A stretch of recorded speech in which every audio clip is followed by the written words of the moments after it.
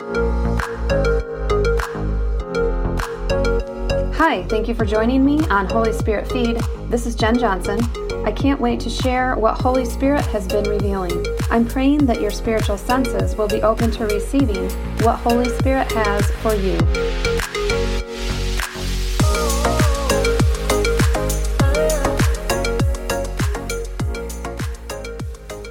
Hello everyone, welcome. Today's episode is titled, Where Are You Going? Isaiah 52:7, How beautiful on the mountains are the feet of those who bring good news, who proclaim peace, who bring good tidings, who proclaim salvation, who say to Zion, Your God reigns. I'm here to tell you, you have beautiful feet. They may not be beautiful in the natural, but they are in the spirit. They bring good news. It's a good thing. Hey, I have a random question for you. Do you even like the people around you? And I'm not just talking about your family, but the people at work, school, maybe your local grocery store. If you do, then share the good news. In fact, the best news ever. You know, we wind up talking about the weather or the latest political issue often. No, let's talk about something better. Let's talk about the good news that you carry. You carry something really good as a believer in Jesus. You carry Christ's death and resurrection, forgiveness of sin, redemption, reconciliation to our Father for all those who choose to receive. That's what you carry. Don't hide it under a basket. Be the city on the hill. You know, some of us are really good at small talk, but are we good at big talk? You know what I'm saying? Like, you may be able to kind of get along with people and talk about the stock market or whatever, but can you talk about something that matters for eternity? For me, I feel like I can only do small talk for so long, and then I'm like, just give me some substance. So today, we're going to talk for a few minutes about something that sometimes makes people a bit nervous. Evangelism. We're going to kind of do an evangelism 101. You know, and I'll admit, I preach more on salvation than actual evangelism. And I believe that the American church is just getting off easy when it comes to evangelism. There are far more messages that talk about salvation, that give the altar call, and that's great. But you know what? How many altar calls are the body of Christ actually giving? I'm not talking about the pastors and the church leaders, but the actual saints. The saints are not actually giving altar calls to a neighbor, a coworker. If I ask the question right now to those of you listening, how many people have you led to the Lord? Personally, how many people have you personally led to the Lord? And this is not condemnation, but we are here to do just that, to lead people to Jesus. If you haven't or don't do that, we're going to change that. Amen? You've heard this said before. If you were to meet your Maker today, do you know where you're going? And secondly, do you know where your family is going? I remember we did a home builders Bible study as like a couples thing. This is probably going to date me, but some of you may remember that. But the leader at the time had just made this simple comment. He was like, you know, with all the busyness and the stuff of life, the most important thing ever is, are you saved? And then, is your family saved? And you know, it's like the oxygen mask in a plane. Secure yours first. Put your oxygen mask on first. Make sure that you're saved, and then you can help others. Now, that question that we just asked was about ourselves and about our immediate family. Now I'm going to ask another question. What about your friends, your extended family, your favorite cashier at your grocery store? Are possibly going to hell. Do you care? Well, I hope so, because Jesus does. When you read in the Bible, he was willing to be awkward, to go against social norms. He didn't care what people thought of him in like a self-preservation sort of way like we do sometimes. Come on, we know all the excuses in the book why we don't share the gospel with people. We think, okay, oh, I'm sure they already know about Jesus. Or, oh, they're going to think I'm stupid and weird.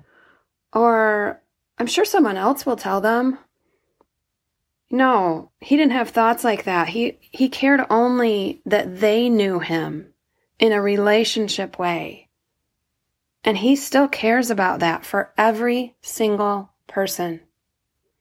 2 Peter 3:9, it says, "The Lord is not slack concerning his promise, as some count slackness, but is long-suffering toward us, not willing that any should perish, but that all should come to repentance." I'm going to read one more version. This is the New Living Translation. It says, "The Lord isn't really being slow about his promise, as some people think. No, he's being patient for your sake. He does not want anyone to be destroyed, but wants everyone to repent." How many know the day of Jesus' return is drawing near? Are you ready? There are many worship songs that talk about the Spirit and the bride say, "Come." And I'm like, yes, I'm all in. Come on, Jesus, come now. But then we have to stop and think, wait, we still need to get more people in the kingdom. That's God's heart for everyone. And I'm okay. I can wait. God knows the timing, but at the same time, I'm not just here waiting. I'm bringing people into the kingdom. And I'm still singing that song and saying, "Come, Lord Jesus, come. Come on." But we've got to reach more people. We've got to care because God cares. Ephesians 1 verses 3 through 6, it says, "Blessed be the God and Father of our Lord Jesus Christ, who has blessed us in Christ with every spiritual blessing in the heavenly realms. For he chose us in him before the foundation of the world to be holy and blameless in his presence. In love, he predestined us for adoption as his sons through Jesus Christ, according to the good pleasure of his will, to the praise of his glorious grace, which he has freely given us in the Beloved One." Okay, we're going to focus on the "he chose us" part of this verse. Now, this gets a bit tricky because some have different theology about predestination and such. But what I want to point out is he chose. He knows who will choose him. And the end isn't coming until he's got all of his people. We're here to ensure that everyone who's going to get saved gets saved. And we get to partner in this. It's a privilege. John 6:37 through 38. "Everyone the Father gives me will come to me, and the one who comes to me I will never drive away. For I have come down from heaven not to do my own will, but to do the will of him who sent me." Certain people have been given to him. He's going to get his people. He says, "I do my Father's will." Okay, and so do we. And that's it. In this case, it's us sharing the salvation message, evangelizing, and gaining souls for the Father. So back to that Ephesians verse we read a moment ago, it says, "His glorious grace, which he has given us in the Beloved One." He's given us grace to, the ability to, the courage to, the power to evangelize. So you've got it. Now use it. So where are you going? Are you ready to meet your Maker? And then is your family ready? Your friends, etc. I just want to share a couple of stories of people that I know. My brother, a few years back, was driving his car down the road, and out of nowhere, a tree just came shooting right through his windshield. Into his chest, basically. Like, it was terrible. He recovered completely. Praise the Lord. But he didn't expect that to happen that day, and he could have died instantly. My brother-in-law just recently retired about a year ago and had been vacationing and things like that. Within a year of him retiring, he found out he had a brain tumor. I had a friend a few years back where her younger sister was in college and she was just walking across the road at night, got hit by a car, and was killed. There was another man just this last year in our local town, and great man, he was a farmer and had fallen into a silo, and he didn't make it. He didn't know that morning what would transpire later in that day. And what if I said to you that not all of these people were or are saved? Would there be any twinge in your heart, like an, hearing that some or all of these people aren't going or didn't go to heaven? My hope is that there was a big twinge, an ache even, to change that for those that are still here, that we still have a chance to reach. You know, life can be all fun and games until something happens to your health, and then you realize this is serious. Life has purpose. I'm here for a reason. I'm mortal, and my body isn't going to make it forever. But the question is, will your spirit? And not just yours, but those that you know as well. This is where it gets real, and you have a choice. All of a sudden, it matters. The fun and games is all over in a moment. You know, in these examples that we talked about, something suddenly changed. Or did it?